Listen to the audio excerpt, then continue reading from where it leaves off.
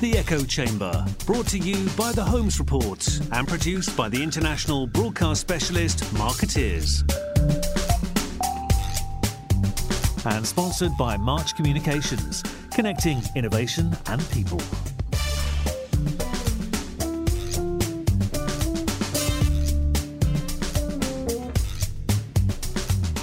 Ladies and gentlemen, welcome to the Echo Chamber podcast.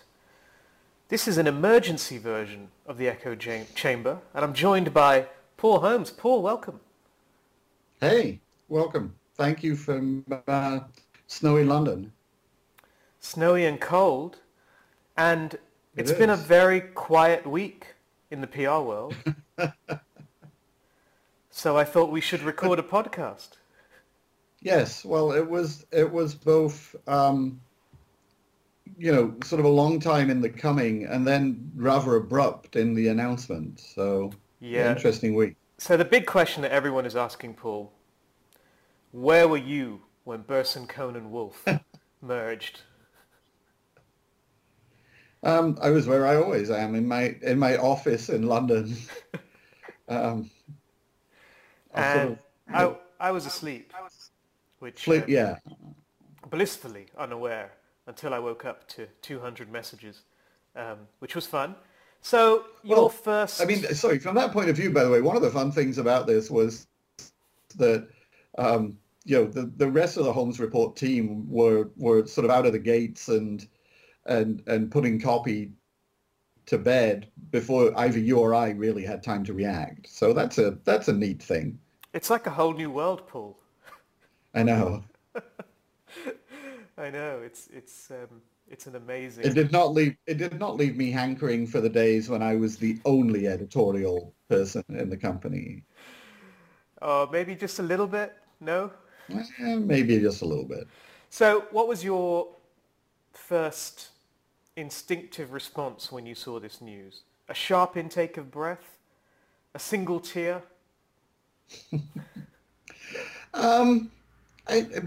Very mixed emotions, I think. I think sort of a feeling that the inevitable, to a certain extent, had happened. Not that both Donna was going to get a reward for the really extraordinary performance of Cohn and Wolfe over the last few years. Mm-hmm. Which I think is down to her leadership and her vision and her, very single-minded pursuit of those things. Mm. And also, the inevitable payoff for Burson's continued stagnation, which, while Burson is not alone in, sort of standing still over the last decade or so, it is an agency with a unique past and a unique hheritage. And I think, something had to be done. So, and then, just a little bit of sadness that the Burson brand is being subsumed, really, into Cohn and Wolfe. So before we talk about the merger, I'm curious, where did Burson lose its way? Because at one point, as we all know, it was the kind of premium standard for public relations. It was this pioneering global PR agency, seemed to have everything. It was a great ad agency at one point. Harold Burson in charge, loads of people, an incubator for successive golden generations of PR talent. What went wrong? I think probably what I hate making up words, so forgive me, as sort of establishmentarianism That as the PR business began to change, and the first inklings of this probably came in the dot-com boom, in the sort of late 90s and the beginning of the century, and then have become more and more exaggerated over the last 5 or 10 years. I think, as an established leader and probably the PR agency most associated with the sort of old PR establishment, Burson had to, like everybody else, sort of make this calculus about how much it would change and how much it would try and hold on to what it already had. And my guess is that it got the balance wrong. It was insufficiently urgent in its transformation. And I think, as a series of CEOs focused more on stability and maintenance and stewardship than on innovation and disruption. Indeed. Now, we have a long read, which will be up on the site by the time this podcast drops. It's only available, at least initially, it will only be available to our premium subscribers. But in that long read, you describe this merger as 34 years in the making. You were around when Cohn and Wolfe was acquired by Burson Master. No, the acquisition happened probably about a year before I got into the PR business. Right. But when I arrived at PR Week in London in the mid-'80s, it was already a fait accompli. And while Cohn and Wolfe did not at the time have a presence outside of the US, even in London, I was aware of the speculation that Burson had bought Cohn and Wolfe, primarily to be the consumer practice at Burson, which at the time was, 90% business-to-business, corporate, public affairs crisis. I think there's been a constant sort of conversation in the PR business about how much it made sense for Burson just to turn Cohn and Wolfe into its consumer practice, because Cohn and Wolfe had this reputation for creativity. It was a primarily consumer-focused agency, and Burson, at some times seemed like it. It felt the consumer business was beneath it. At sometimes it recognized the value of being in the consumer business, but never really, cracked it in a way where you would have said Burson was one of the great consumer PR agencies. And more recently, of course, the irony is that Mark Penn, at that time Burson Marsteller CEO, did have a plan to try and integrate Cohn and Wolfe into Burson, which didn't go anywhere. And of course, Penn left shortly afterwards. But along that kind of 34-year journey, as you pointed out, it's often been suggested that the two firms would come together in one way or another. I think the surprise here probably is that it's a reverse takeover. Well, I think that would have been a surprise 10 or 15 years ago. Right, not now. I think many of our readers will remember sort of Cohn and Wolfe coming together with GCI. About 15 years ago, 10 years ago. 10 years, yeah. And at the time, frankly, there was a lot of speculation in the industry that Cohn and Wolfe wouldn't survive. Yeah. It had gone through its own very difficult period. Its former headquarters office in Atlanta had disintegrated. Um, Hmm. there was a fair bit of acrimony. I mean, I remember seeing some comments from Bob Wolfe Mm. uh, that that were fairly sort of strident in blaming New York for Atlanta's demise. Whether that was Cohn and Wolfe New York or Y&R New York or WPP or but clearly it was a difficult time for the agency, and Hmm.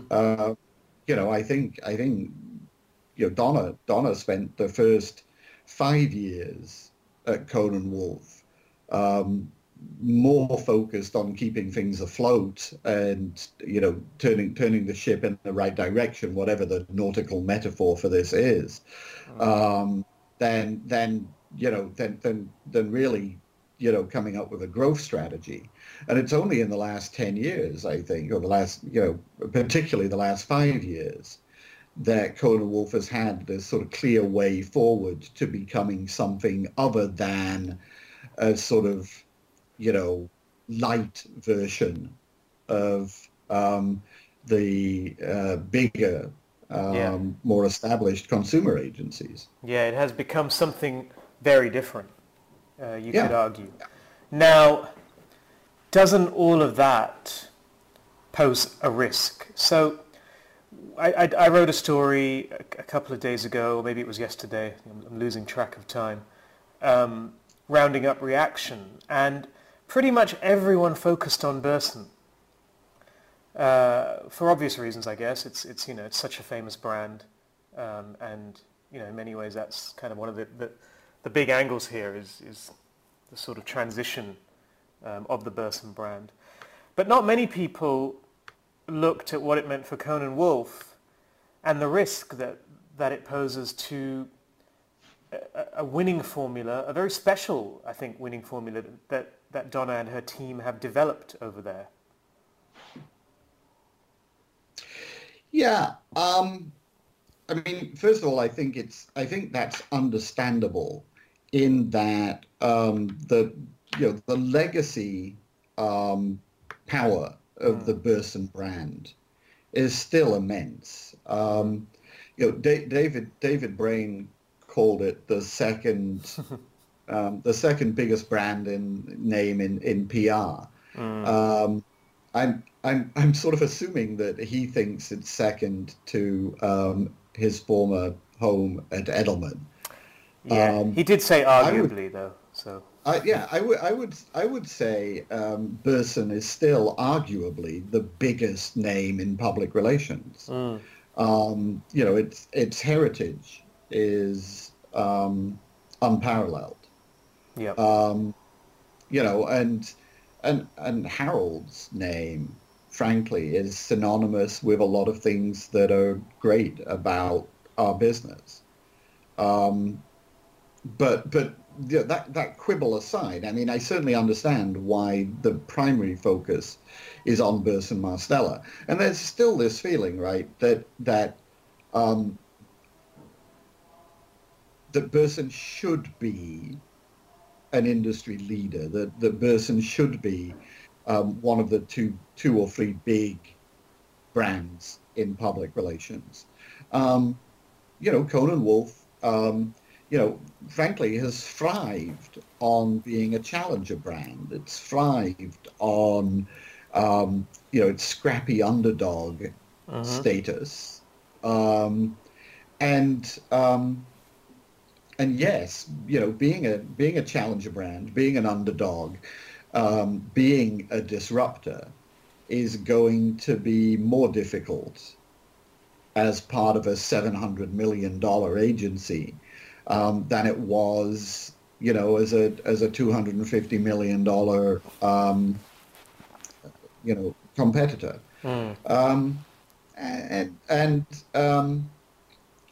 of course, one of the questions that's going to I think be part of this discussion is,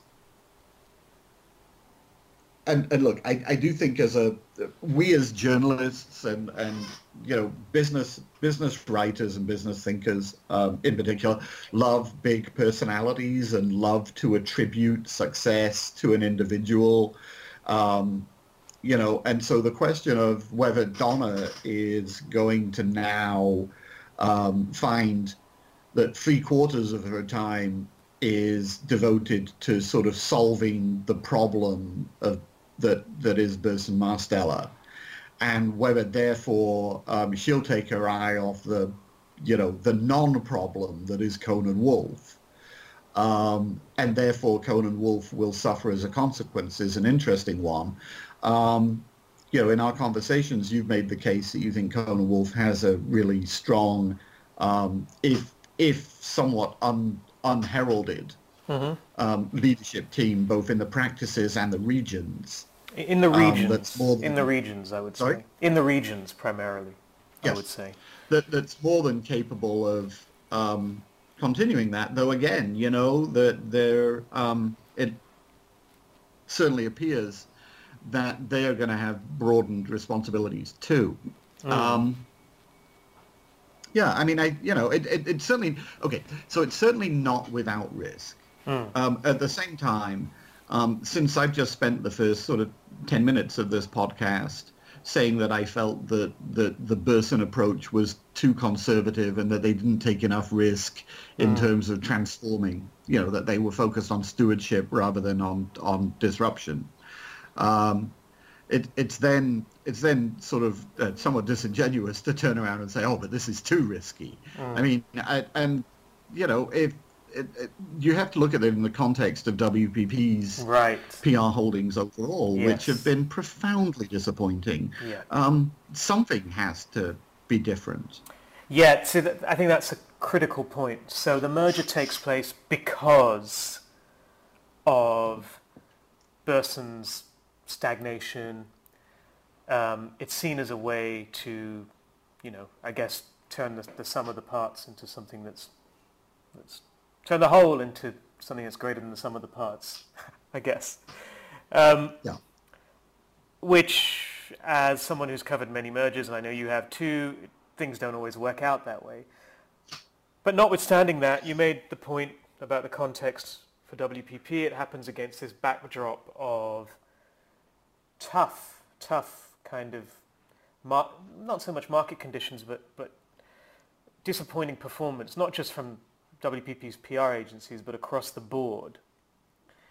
And the response appears to be that agencies will combine. There'll be more consolidation, although it's kind of, I think, kind of euphemistically referred to as simplification, when I wonder if it actually makes things more complicated. So it's a bigger bet on scale. And one of the arguments you make in your piece is that it comes at a time when scale has never been more of a disadvantage. Yeah, I mean, I think, look, we have beaten this particular dead horse, perhaps to an extreme, but the reality is that small agencies, specialist agencies, boutique agencies, independent agencies are growing at a much faster rate and have been consistently over the last few years than the giant holding company agencies, particularly the WPP and Omnicom agencies, but frankly it's broader than that. I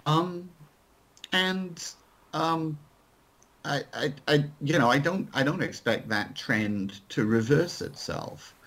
We're in a fast changing world that's not going to slow down. If anything, the pace of change is going to accelerate, and adapting to change is much easier for a 10, $20 million firm than it is for a $500, $700 million firm. And it is particularly easier for an independent rather than a publicly traded company. Both the sort of approvals process at the giant agencies for a change of direction or investment hires or whatever is more complex, and the scale makes it more difficult to suddenly replace 50 people who are not fit for purpose anymore with 50 new people who bring new skills and new talents and new capabilities into the agency. And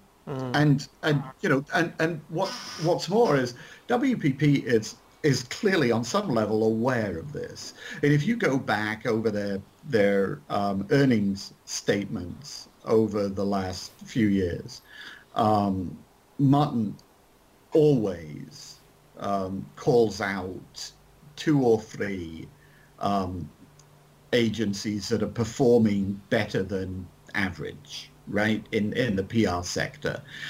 In the release that came out yesterday, it was Cohn, Wolfe, Glover Park, Buchanan. In the past, it's been Finsbury and Herring-Schupener, but it's always the smallest of their businesses, never the largest of their businesses. I mean, WPP itself is evidence of the thesis that small specialist boutiques are outperforming giant global behemoths.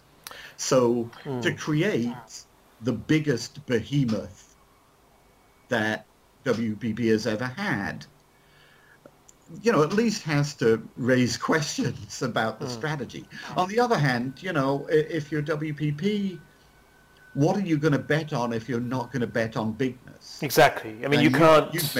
You've made that point. Yeah, so. You can't... I mean, what are the other options? You can't divest, really, and you can't disassemble. So it's... Look, those of us who love the PR industry,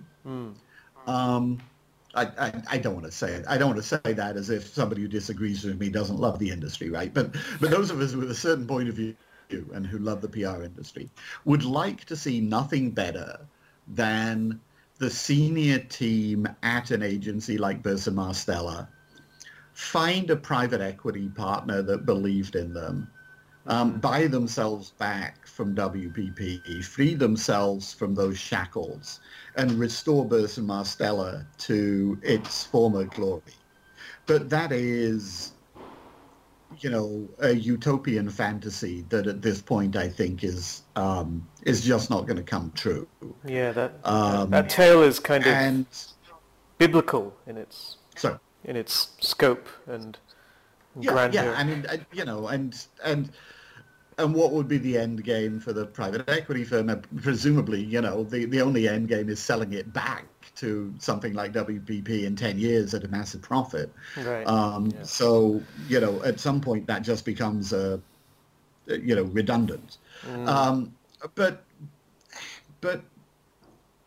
so given the reality of the situation, which is that Burson Marsteller is and will continue to be part of a giant holding company, this is sort of the it's not even necessarily the logical thing. It's almost the inevitable thing for a giant holding company to do. Sharks swim forward, scorpions sting frogs, giant holding companies consolidate. And albatrosses? Yes, I know that's I know that's a metaphor you are extremely fond of. Well, there's been a few I've seen. There's the supertanker, the becalmed supertanker. There's the albatross. There's the anchor. I mean, I think albatross is either take flight or plummet to the ground. Yeah, indeed. So if we assume that, really, I guess, WPP, as you put it, it's the inevitable outcome that they combine the agencies. Why do you think they're not considering something a little bit different? For example, combining Cohn and Wolfe with Y&R, or I don't know, H&K with JWT, and actually looking at cross-disciplinary integration? Well, look, they are. First of all, I suspect that there is considerable consideration being given to that because they're doing that at Ogilvy. Yeah, but I don't know. I sort of see that as a special case, and maybe I'm wrong too. Well, okay. So is it a special case or is it a logical starting point? Yeah, it's a fair question. I mean, look, Martin,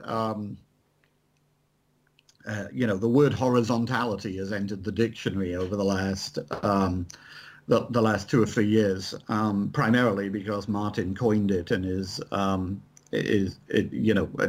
certainly a couple of years ago was using it as every opportunity. Closer integration between the disciplines. And again, this comes down to what are you going to do when you're big? You have to try and turn that bigness into an advantage.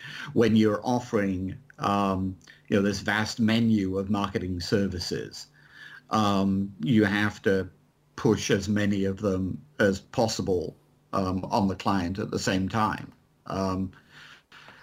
That's not quite the only conceivable benefit of being big, but it's certainly the most obvious and the most superficially appealing. And so you'll see more of that. Whether that means whether that means that Hill and Knowlton would be a particularly, I think, uncomfortable fit right now for JWT.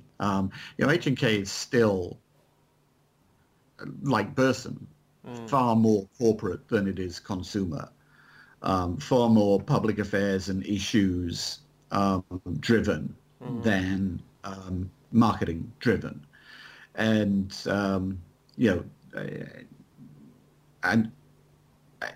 you would do it if that changed, or if you wanted to accelerate that change.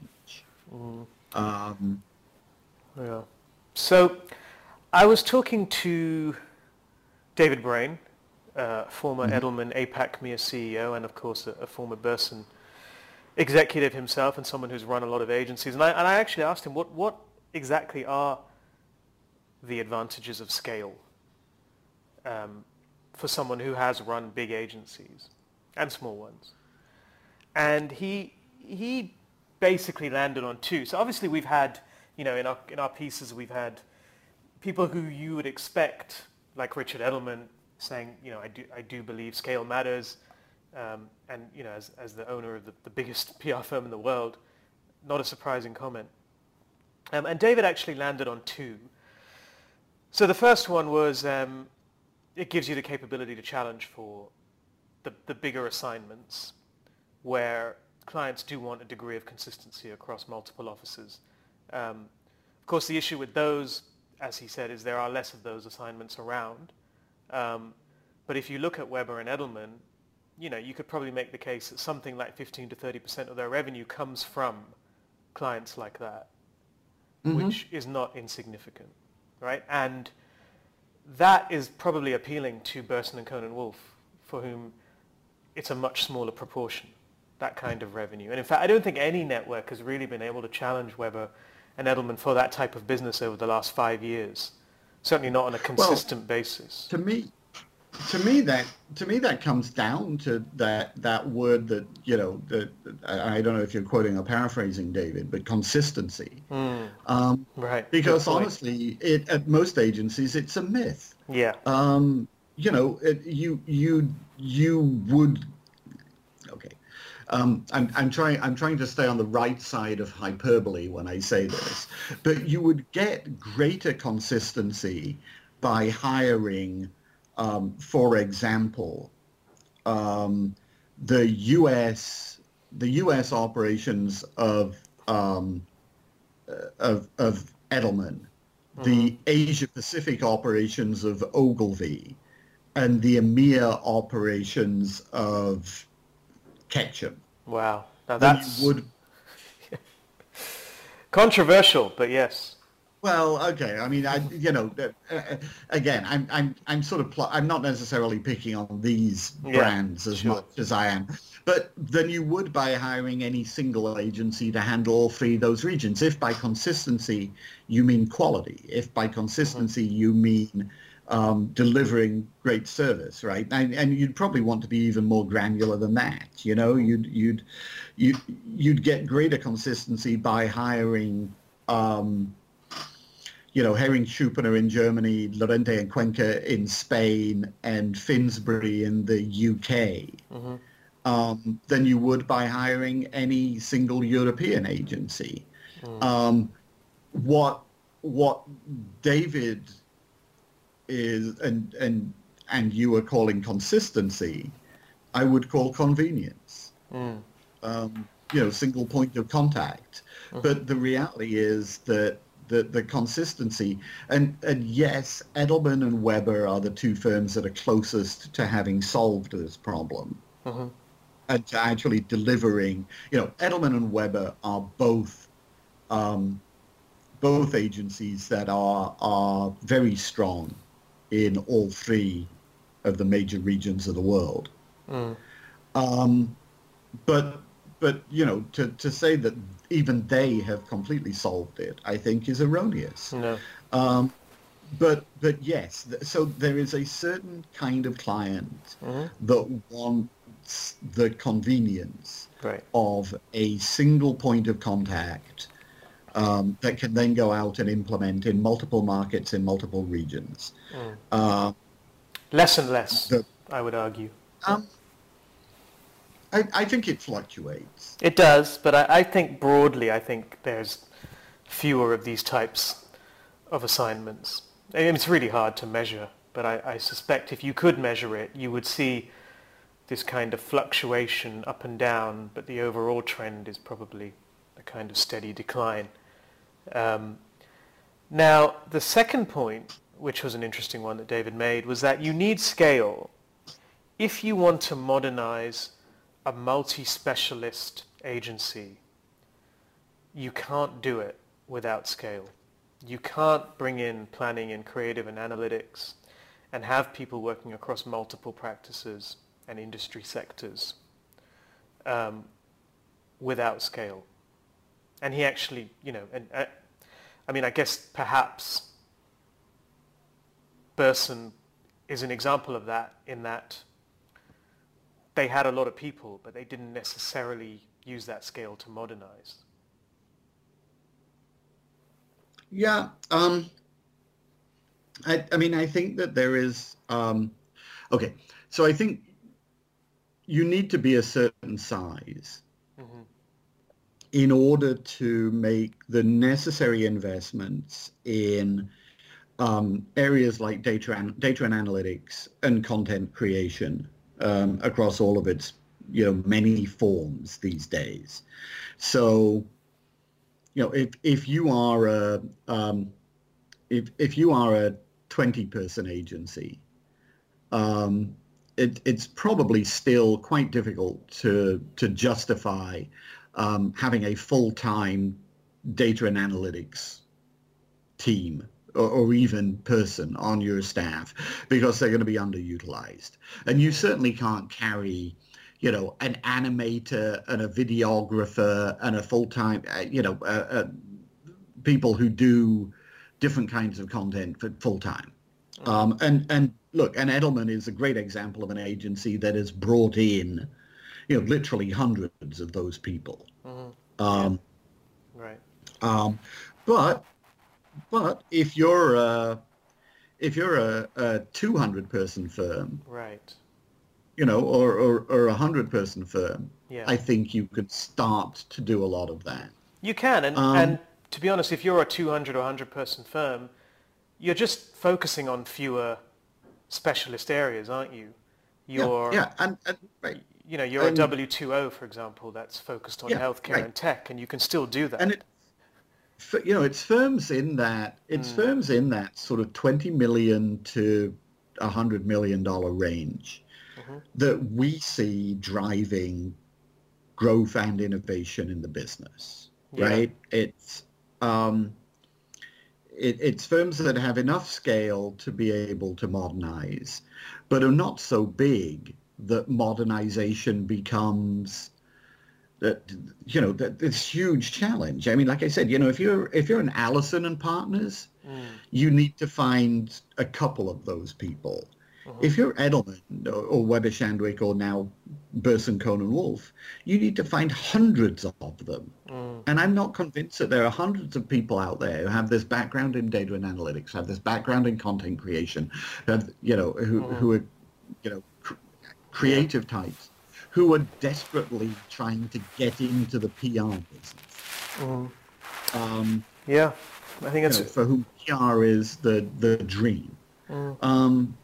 I think yes, you need a certain amount of scale to be able to afford to carry those people, but you also can reach a point in scale where the transformation just becomes a hugely daunting challenge because you need so many of them.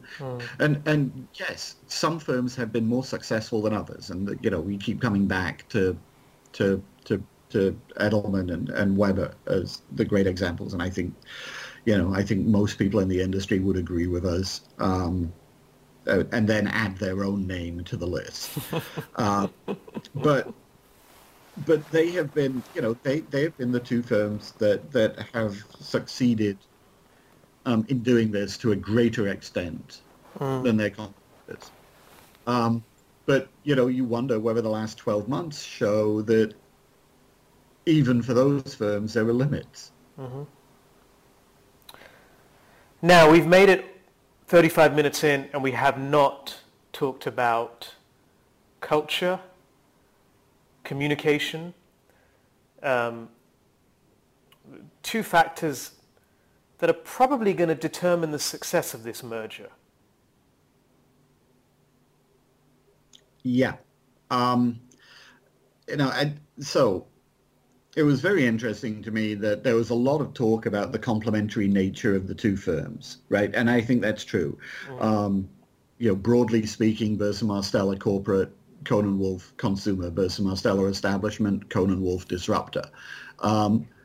So yeah, there are very few conflicts. I'd be a little surprised if none emerged, but there are very few conflicts. Because they do such different things. But of course, that's just another way of saying they're very different firms. And they're very different firms with very different cultures. And again, the big question here is, what is the right balance between respecting the culture of the firm that is being taken over, and acknowledging that culture needs to be transformed.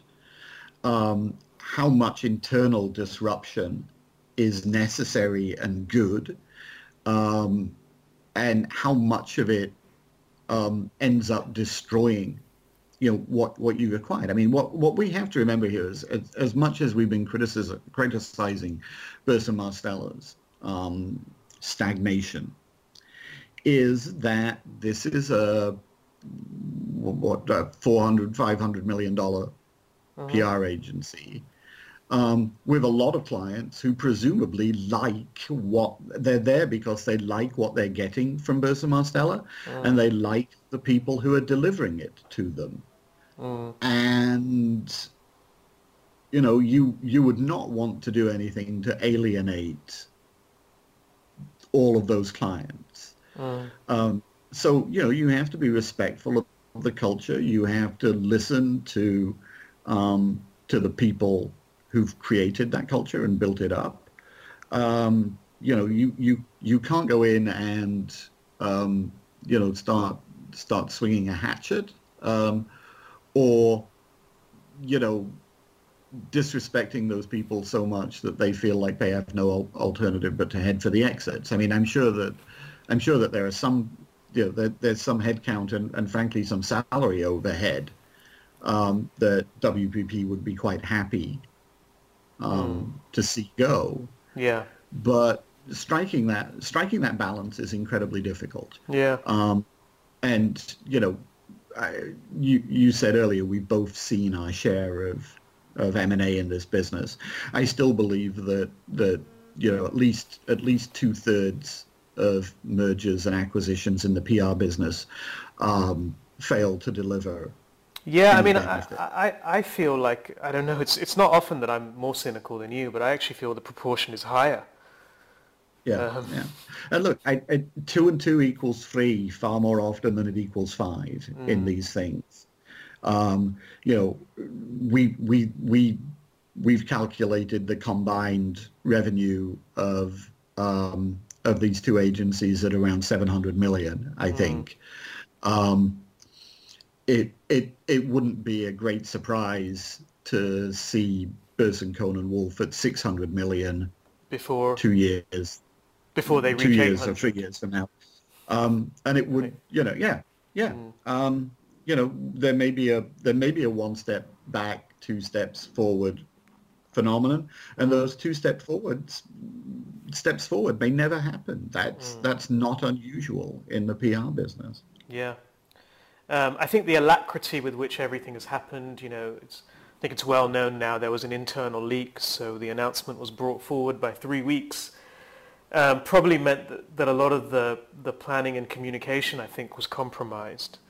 So you had a situation where I think a lot of people found out, certainly, leaders on the Burson side did find out just shortly before the world found out, which is not always that surprising in mergers of this scale. I mean, it can't be common knowledge for a reason.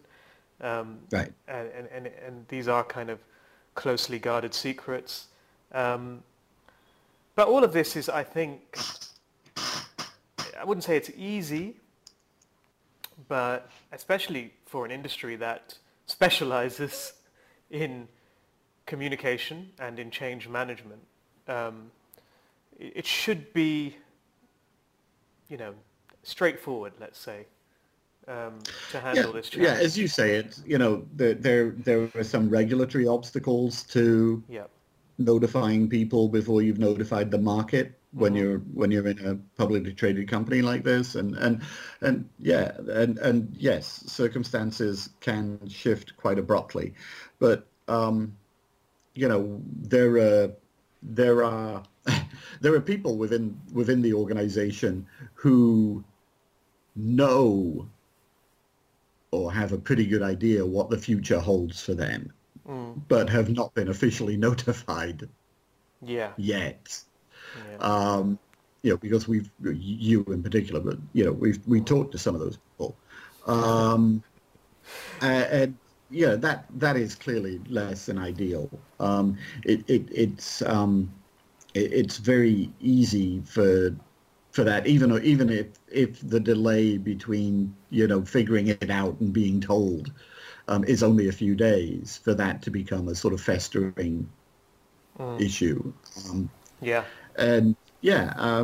Communication will be key, and listening is important, and sort of constant engagement and clear communication of a vision and a strategy for achieving that vision is going to be very important. And as you say, this was a long time in the planning, but then sort of rather abruptly forced forward. And you can understand that might have thrown off the scheduling. At the same time, if you have a plan, then you ought to be able to execute that plan 3 weeks earlier than you expected to. In theory. So the good news is that less than 6 months, or less than 3 months even, if you think about it, since the appointment of Barry Rafferty as the first female global CEO of a top 5 PR firm, which in its own right was so long overdue. Donna Imperato now becomes CEO of the world's third largest PR firm. And when you take that along with Barry Rafferty's elevation and with Karen Van Bergen, who of course oversees something like 1.3 billion in public relations revenue, it's a much better, a much improved picture for women at the top of the PR industry. It's still not by any stretch good enough. I mean, I think we know that the leadership of especially big PR firms is still dominated by men, despite being an industry which is something like 70% women overall. But that, I think, is one of the kind of really positive outcomes from this story. Anything you wanted to say on that? Yeah, I just think, look, I think it's a good thing. I'm not sure I'd say that the glass ceiling has been shattered, but it's certainly more permeable than it was. Both Barry and Donna are outstanding professionals and outstanding managers, and they both deserve the opportunity that they are now being given. And I think if you are, if you're a woman in the agency business now, you can see a path to the top of the business that doesn't involve leaving your agency and starting something of your own. Because, the reality is that if you weren't an entrepreneur a year ago, it looked like there was a pretty a pretty solid limit to where you could go. And I don't want to, I don't want to ignore, people like Marcia Silverman at Ogilvy, Marjorie who, Krauss as well had a leadership role. Well, but Marjorie's an entrepreneur, right? Marjorie falls into that. Marjorie and Melissa and people like that, and Marina Ma and Madeline DeVries and all of those people who had to start their own agencies and build hugely successful businesses. All credit to them. And there have been people in the agency world who've risen to sort of leadership of sort of next tier, not top 5, but top 15 agencies. Yep. But I think at this point, I think we were in Dubai last week, and one of the most sort of passionate and articulate questions from the audience came from a student who wanted, a female student at a university there, who wanted to know, can I really rise to be a leader in this business, or is it always going to be,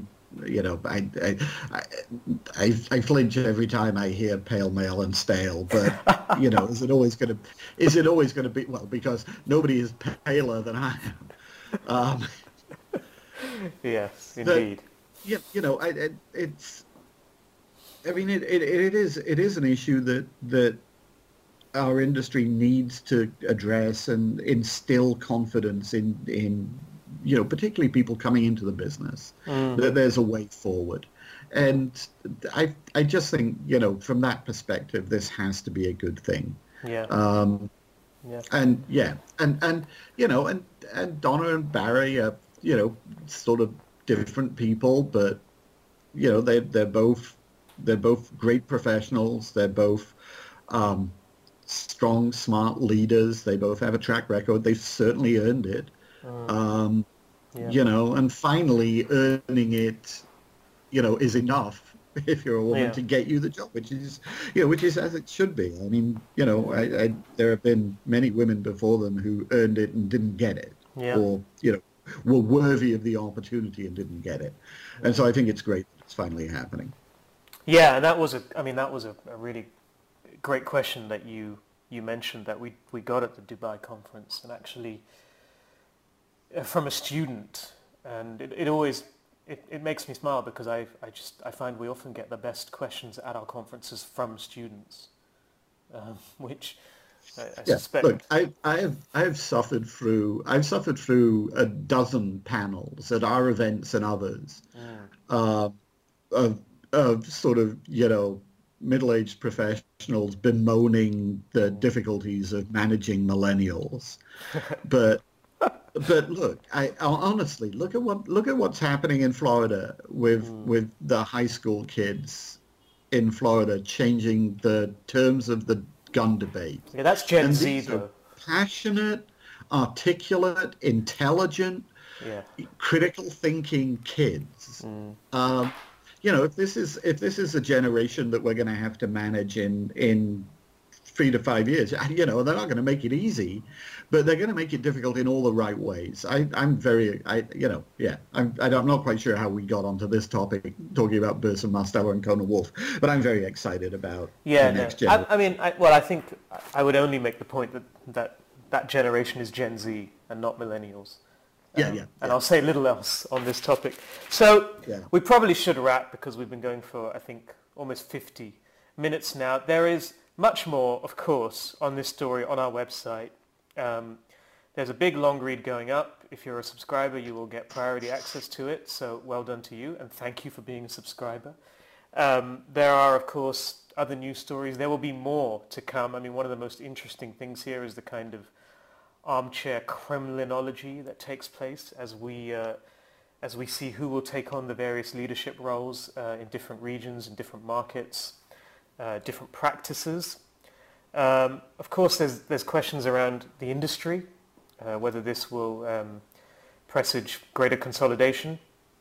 I certainly can't see less coming, but that will be an interesting one to watch. There are questions, of course, not just around Burson, Cohn and Wolfe, but around other WPP PR agencies as well, and what this means for them. And we'll be doing our best to try and at least raise some of those and maybe provide some answers in the days, weeks, and months to come. So any final words from you, Paul, on Burson, Cohn and Wolfe? No, I mean, obviously, I'd like to think that the entire industry is rooting for this to be a success. They're not. We've. I'll tell you right now, they're not. They should be. A strong Burson Marsteller, a strong Burson, Cohn and Wolfe is good for all of us. I agree. I mean, and look, we've I don't think we've dwelt overly on the negative, but we've certainly I think gone through some of the questions that we, the industry, and everybody else out there has to be asking. But at the end of the day, as it's good for our industry, it's good for our profession, it's good for all of us. If the third biggest PR agency in the world is firing on all cylinders and doing great work and making the PR industry better and, generating thought leadership and acting like a leader. And, I think we should all be rooting for this to succeed. Yes, I agree with you, but I'm not convinced everyone does. But, such is the nature of a competitive industry, I guess. But, I mean, there's a bigger picture. Yeah, of course. Everybody wants to take a little bit of market share. Look, I'm sure that there are, I would hate to describe them as vultures, but there are certainly sort of flying creatures circling, waiting for the talent to head for the exits. Yes, they are ready to swoop. But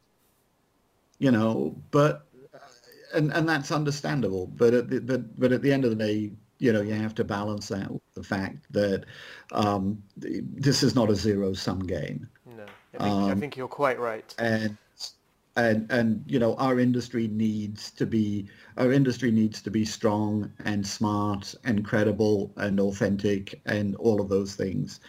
And if the big players are not, it reflects on the entire industry. So yeah, all good points. Paul, thank you so much. Big thank you to our production partner Marketeers, and of course our sponsor March.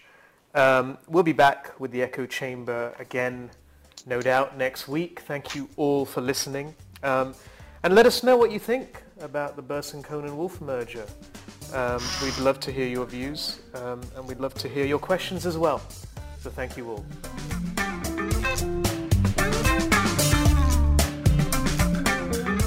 You've been listening to the Echo Chamber. Brought to you by The Holmes Report and produced by Marketeers. Sponsored by March Communications, connecting innovation and people.